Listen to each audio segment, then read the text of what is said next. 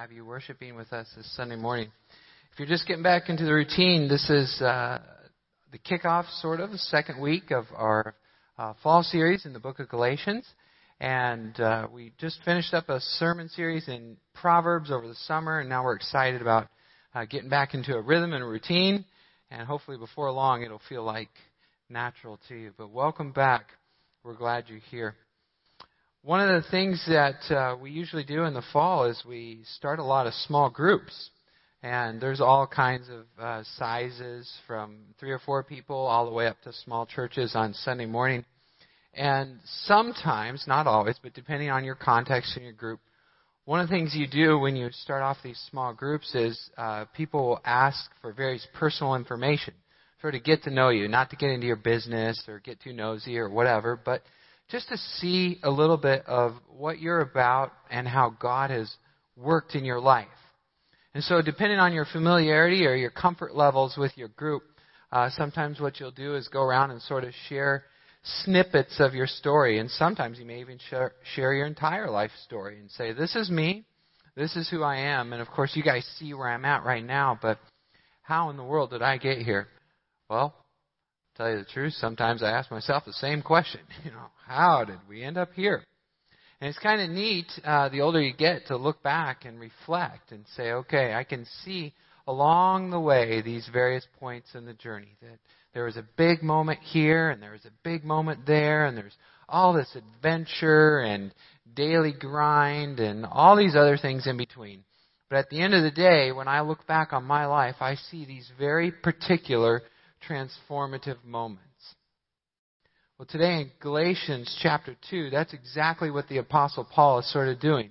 Through the first and second chapter, in order to verify and validate his apostleship, he's looking back and sort of giving his life story to this small group of people, or these churches in Galatia.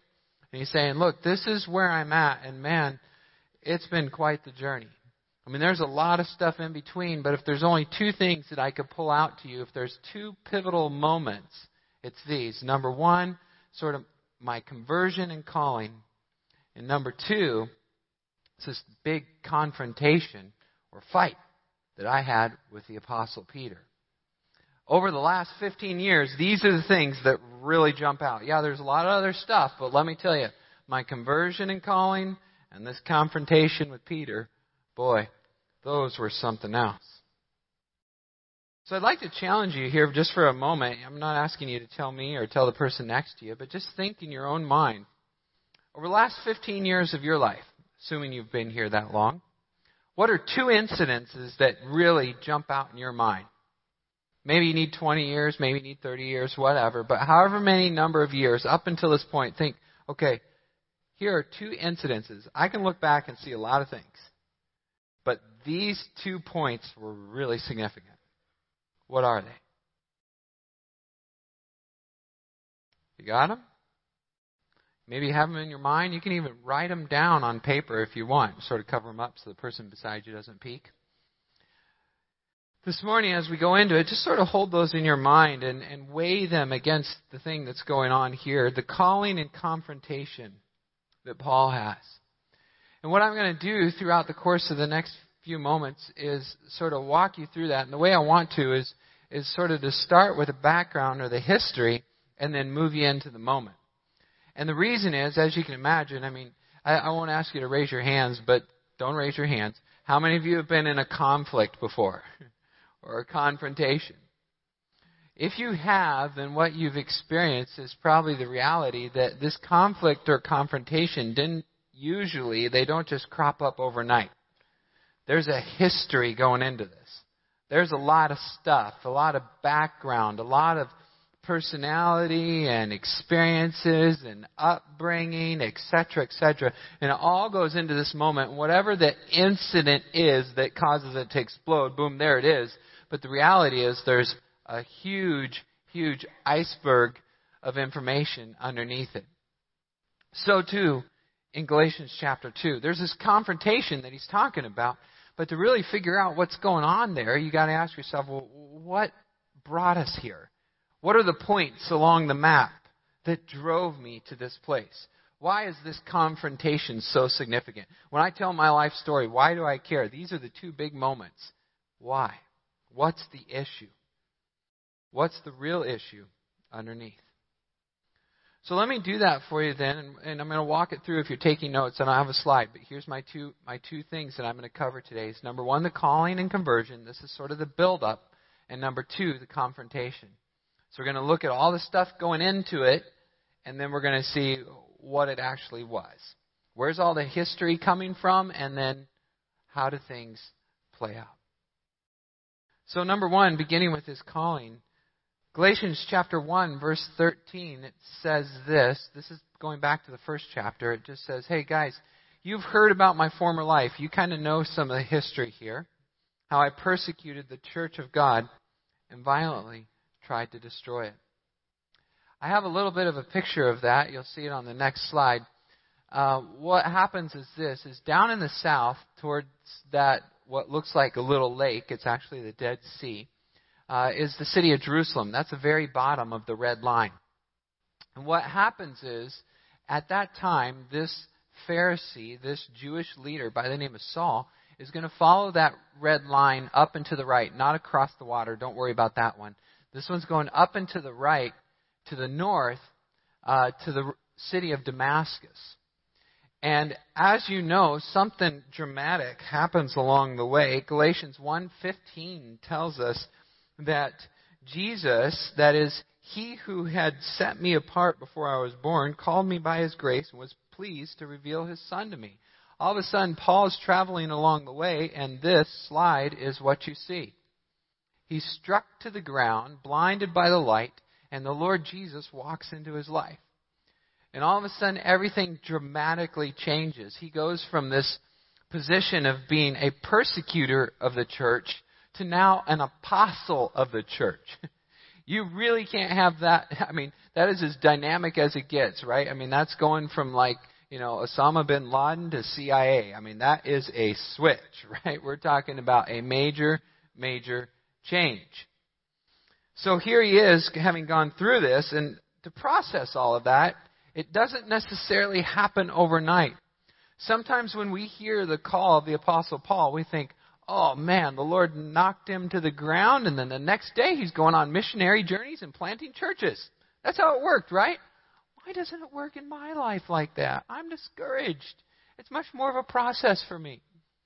In reality, what you see is actually a process for Paul as well. Yes, his conversion was very dramatic, but actually his calling develops a little.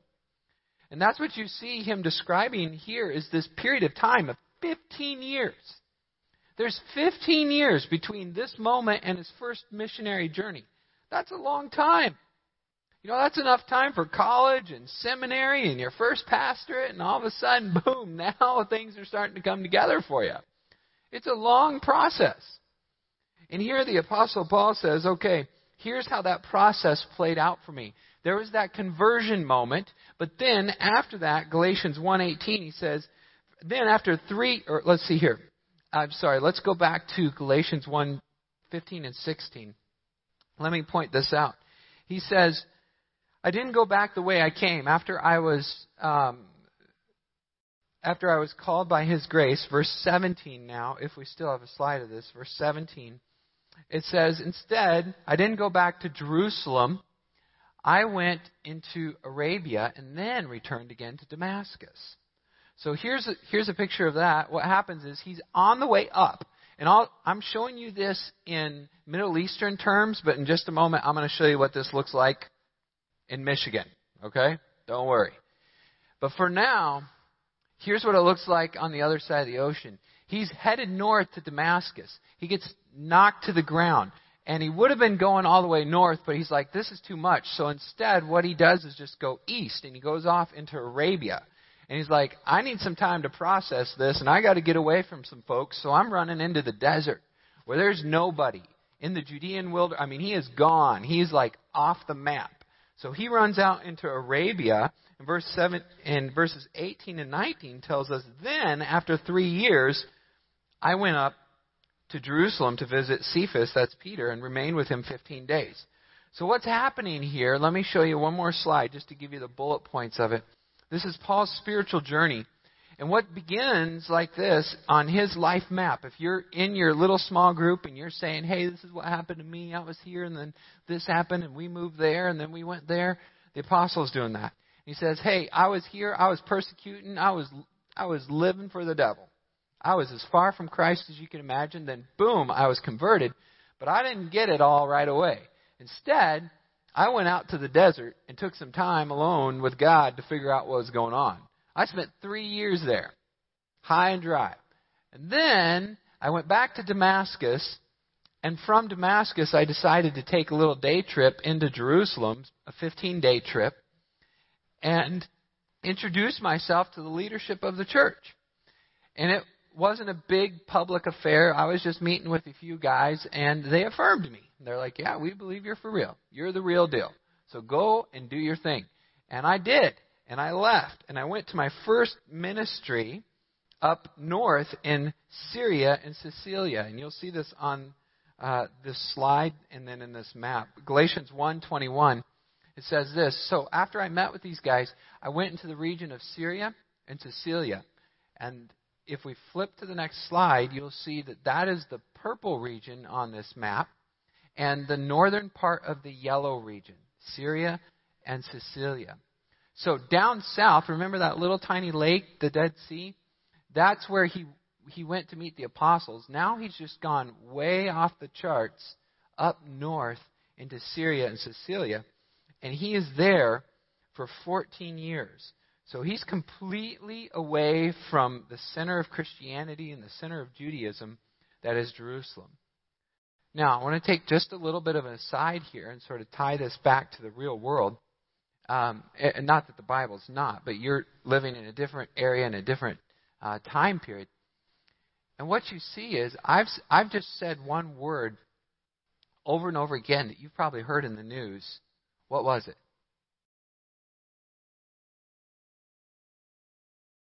Syria. Exactly right. This is Syria. The same Syria you're hearing about today. The one that's getting all the bombs dropped on it and the little kids are getting buried under the rubble and that people are fleeing for their lives across seas and spreading out throughout Europe and anywhere else they can go to save their lives. This is Syria. And I don't know if you're watching the pictures or not, but I am, and it is tearing me up. I hope it's doing something to you.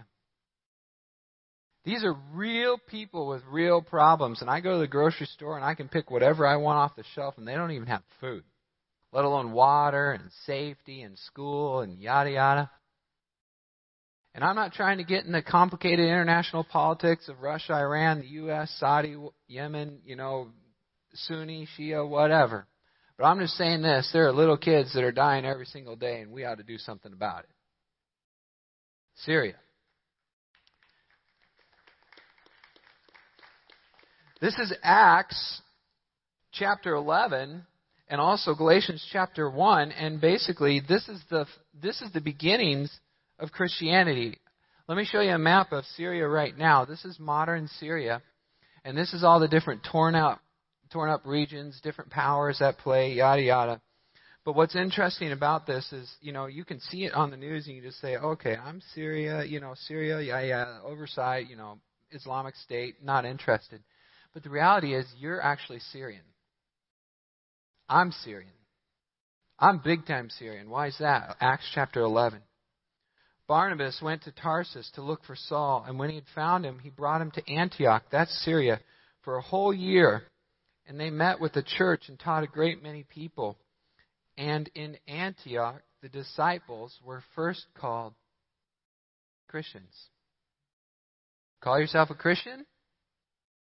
Guess where it started? First time ever you were called a Christian.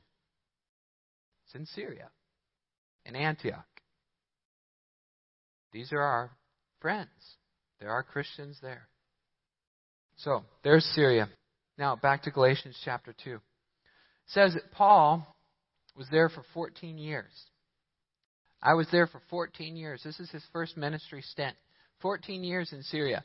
No missionary journeys whatsoever. He's just faithfully being the apostle. And then he went up to Jerusalem with Barnabas and Titus. So they make another trip. This is 14 years later. Now, you'll see if you're in a life group, some of these questions will ask, well, is this Acts chapter 11 or is this Acts chapter 15? Because it's kind of hard to figure out because Paul doesn't exactly tell you, here's where Galatians happened in the book of Acts. But we know that Galatians is unfolding in the book of Acts, and we try to line up the subject matter and the people and the timing, but he doesn't do it for us. And so if you're interested in that historical thing, you can chase that down. But let me show you what that looks like in Michigan. So this is just to give you the Michigan map. Let us imagine that something like this was happening in Michigan. And here's my now culturally applied attempt to jump and leap into our day. So you got Michigan, right? And let's just pretend, the lake's kind of like the Mediterranean Sea, and you're in the mainland. You're in the mitten. But then you're an apostle, and you're living in, some liberal university town, getting a liberal education, and you are fully convinced that those evangelical Christians, especially the ones in the UP, those Upers, are a bit off the rocker. I mean, these conservative folks actually believe in that ancient myth, and their Bible's got all kinds of errors, and it's unscientific, pre-enlightenment, dark ages, dawn of whatever stuff that makes no sense to a post-scientific enlightened mind. And so you are going to go forth from the halls and bastions of liberal intelligentsia and go out and just round up those Upers and bring them all in and give them an education. And so you get permission. And this is actually your 10-year track. You're on your way to go up north and round these people up. And you're bringing them back. And all of a sudden, along the way, the Lord Jesus meets you. And he stops you. And he says, hey, no, hold on. You know those Upers that are evangelical Christians that you're making fun of all the time? They're actually right. And I want you to stop going after them. Instead, use all that intelligence and all that education that you have for me and my church. And now I want you to hold apologetics conferences and this and that and this and that. And I want you to lead the New Testament church in this arena. And so what ends up happening is that person who's coming from that university says, this is a little bit too much for me to handle. So I'm going to cross Lake Huron and go off into the wilderness, Canada, of Ontario. And I'm going to spend some time there. Yes, my Canadian friends, I just said that. And process all that's happened to me. And so he goes there for 3 years off into Ontario, into Canada, and then he comes back. He meets with the leaders of evangelical Christianity in Grand Rapids. Yeah. And then they confirm him and say, yep, you really are a Christian, even though you don't have the fancy last name. You are for real. And we want you to go and be the apostle. And so then he goes and does ministry for 14 years up north and say, at the tip of the mitten right before you go into the UP. And then he comes back to Grand Rapids and says, okay, guys, I'm about to go on my first missionary journey. That's where we're at. Galatians chapter 2. Paul has just walked through this process. I've just given you half the sermon saying, this is my life up until this point. Here's how we got here. Here's my calling and conversion. These are the points along the way. This is my life map. Now, all of a sudden, boom, there's a big blow up. And going into that, I want you to see all the history in the background. Galatians chapter 2. Galatians chapter 2. Here's the 3-man road trip, and it goes like this. Then, after 14 years, that's that time ministering in his first ministry, I went up to Jerusalem with Barnabas, taking Titus along with me. I went up because of a revelation and set before them, though privately before those who seemed influential, the gospel that I proclaim among the Gentiles, in order to make sure that I was not running or had not run in vain. But here's part of the key in this great debate. Even Titus, who was with me, was not forced to be circumcised, though he was a Greek or a non-Jew. Yet, because of all the false brothers brought in, who slipped in to spy out our freedom that we have in Christ Jesus, so that they might bring us into slavery, to them we did not yield in submission even for a moment, so that the truth of the gospel might be preserved for you. Here's the issue behind his fight. Now, verse 6, it says, and from those who seem to be influential, what they were really makes no difference to me because God shows no partiality. To those, I say, who seemed to be influential, they added nothing to me. On the contrary, when they saw that I had been entrusted with the gospel to the uncircumcised, just as Peter had been entrusted with the gospel to the circumcised, for he who worked through Peter, was for his apostolic ministry, was the same guy who was working through me. James and Cephas and John, who seemed to be pillars, perceived that the grace was given to me. They gave me the right hand of fellowship, and to Barnabas, that we should go to the Gentiles, and they to the circumcised. Only they asked us to remember the poor, the very thing I was eager to do. At this time, it's interesting that actually it was the people in Syria helping the people in Jerusalem. Now, of course, the case should be reversed. But, verse 11, he says, when Cephas, that's Peter, came to Antioch, that's the yellow portion up north from the map, I opposed him to his face because he stood condemned. For before certain men came from James, he was eating with these guys. He was hanging out with the Gentiles. They're cool. But when all of a sudden they came, he drew back and separated himself, fearing their circumcision party. The rest of the Jews acted hypocritically along with him, so that even Barnabas was led astray by their hypocrisy.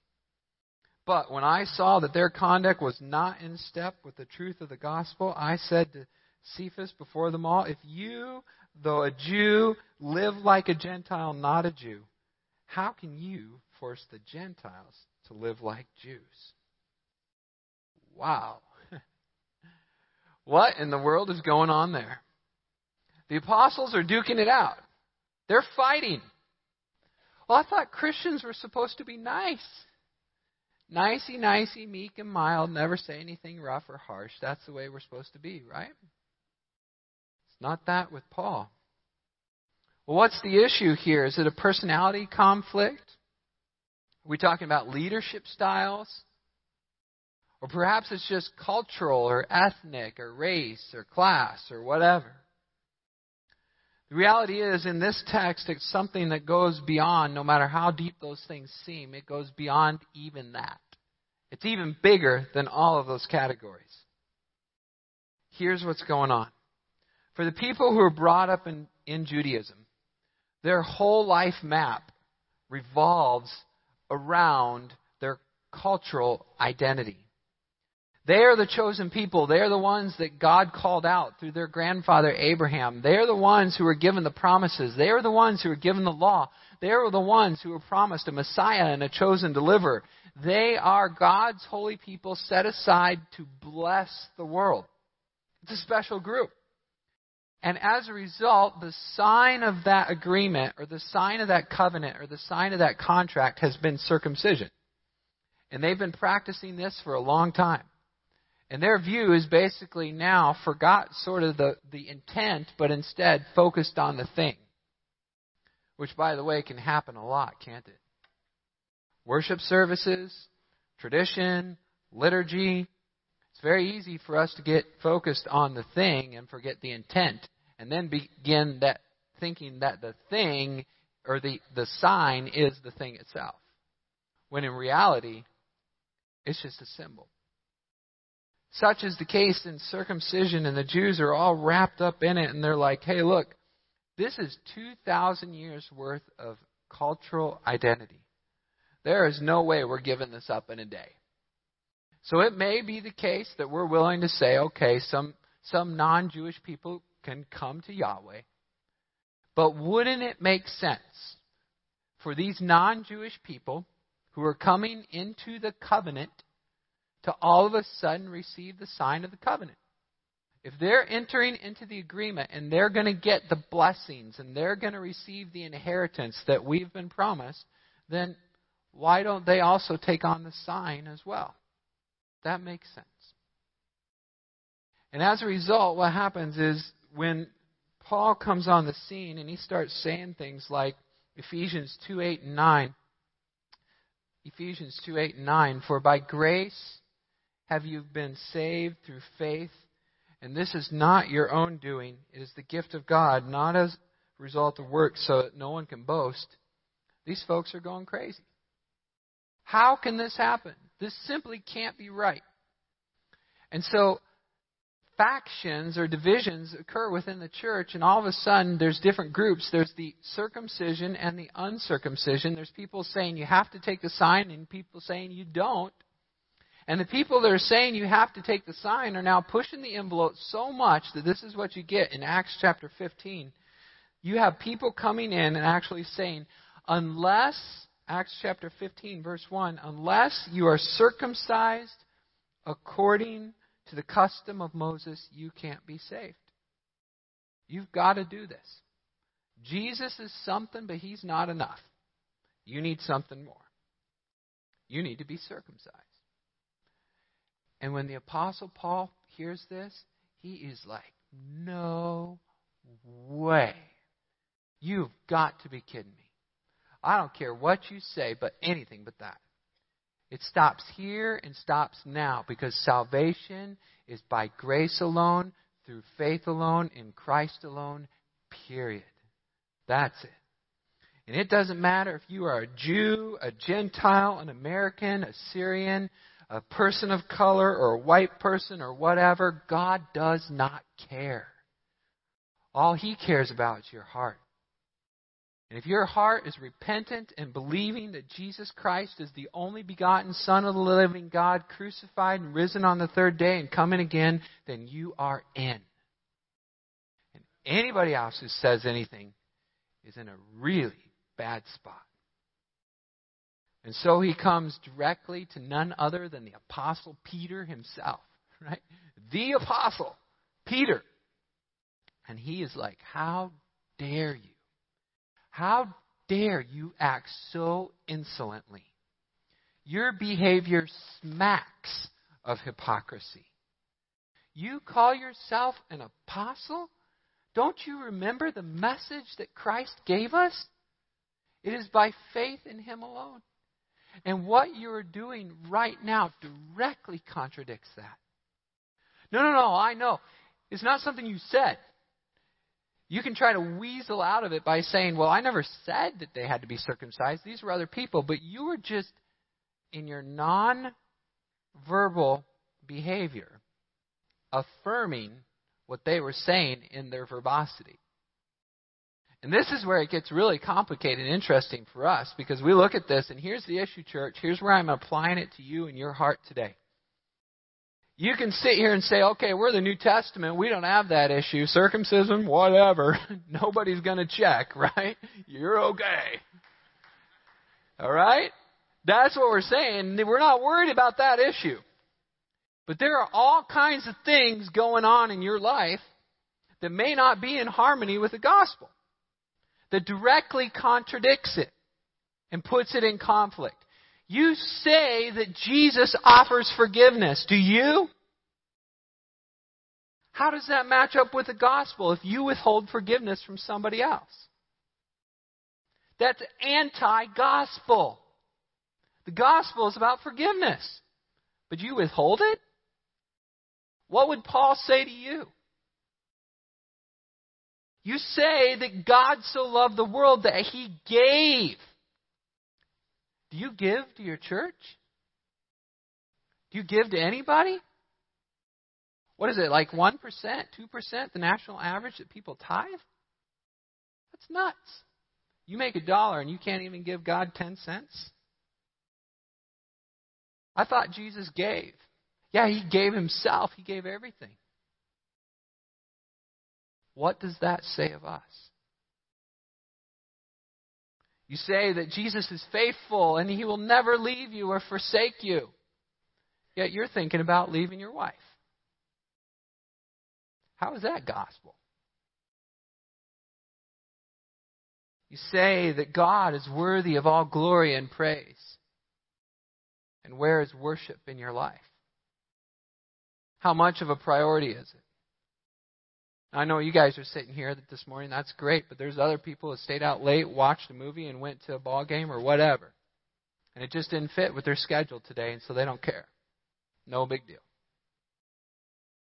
The gospel is about the glory of God and the redemption of creation and restoration of fallen humanity. And for that we should be thankful and forever sing His praise. But we only worship when it fits with our schedule or is convenient. How is that the gospel? When your behavior conflicts with the message, the behavior has to go. We say that there's neither Jew nor Greek or Gentile or whatever. Yet we treat people who look differently than us different. It's got to go. In other words, what happens in this text and what I'm hoping happens in your life is this. The Apostle Paul has in full measure what the Apostle Peter did not. That's conviction. If you want to be consistent, consistency requires conviction. Strong conviction. And once you have that conviction and you believe in the message of Jesus Christ, then you don't care who it is and you go full bore straight ahead no matter what all the time for the gospel and the glory of God. And that's what we want. But if you don't, then who cares? Willy-nilly, whatever, maybe so, maybe not. No conviction, no consistency. But conviction produces consistency, and consistency character. And we're after the character of Christ. Consistency in conduct requires conviction in the message of the cross. That's the message I want to leave you with today. So I'm not going to get up here and say, you need to do this, or you need to do that, or here's your plan from A to Z. But instead, what I want to, because you know what? It may look different. Let me tell you a little secret. Here's something funny. In this chapter, Apostle Paul says, I didn't let Titus be circumcised, not even for a minute. Wouldn't stand for it. He's fully Gentile, and I'm going to bless it. That's in this chapter. But you know what? Acts chapter 16, right after the council, he has Timothy circumcised. Why? Isn't that inconsistent? One, he requires to be circumcised, and the other he doesn't? No. Because the issue at stake is the gospel. And when people are saying you need to be circumcised to be saved, Paul says, no way. Forget it. That's not the gospel. But when there's other people that don't know anything about the gospel and all they will think about is your cultural heritage, then you just change that because you're more concerned about the gospel than your cultural heritage. And you walk into this situation and say, whatever, this is my history background, but I can change that. I don't care. What I care about is the gospel. And so he is consistent because he is consistent in his conviction that the gospel is the center thing. Not my whatever. If someone tarnishes the gospel, I confront that. And I hold to this. But if it's not about the gospel, then I give it up. No big deal. Consistency requires conviction. That's what I want. That's what the Apostle Paul says.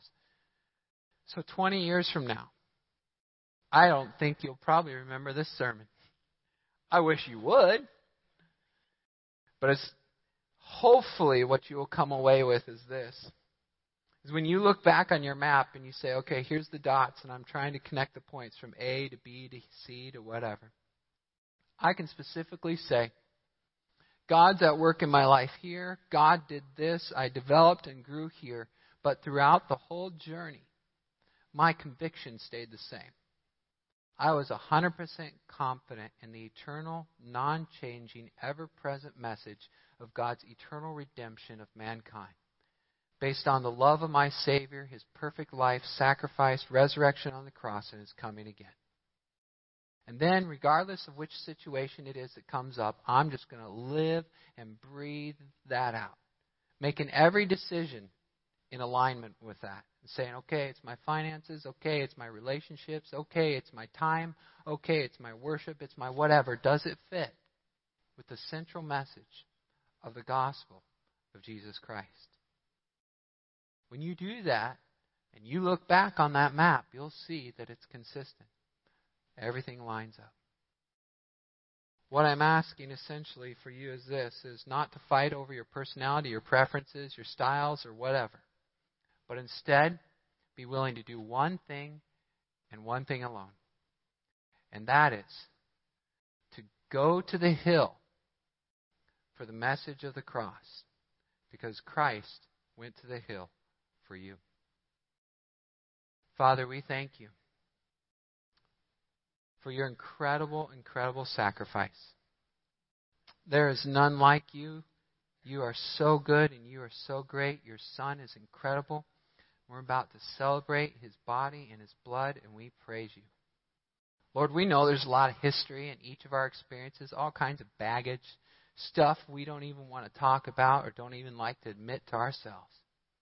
But at the end of the day, Lord, I pray that your overwhelming Spirit would empower us so that the one message that rings true throughout it all is the message of salvation by grace alone, through faith alone, in Christ alone, for the glory of God alone, in whose name we pray. Amen.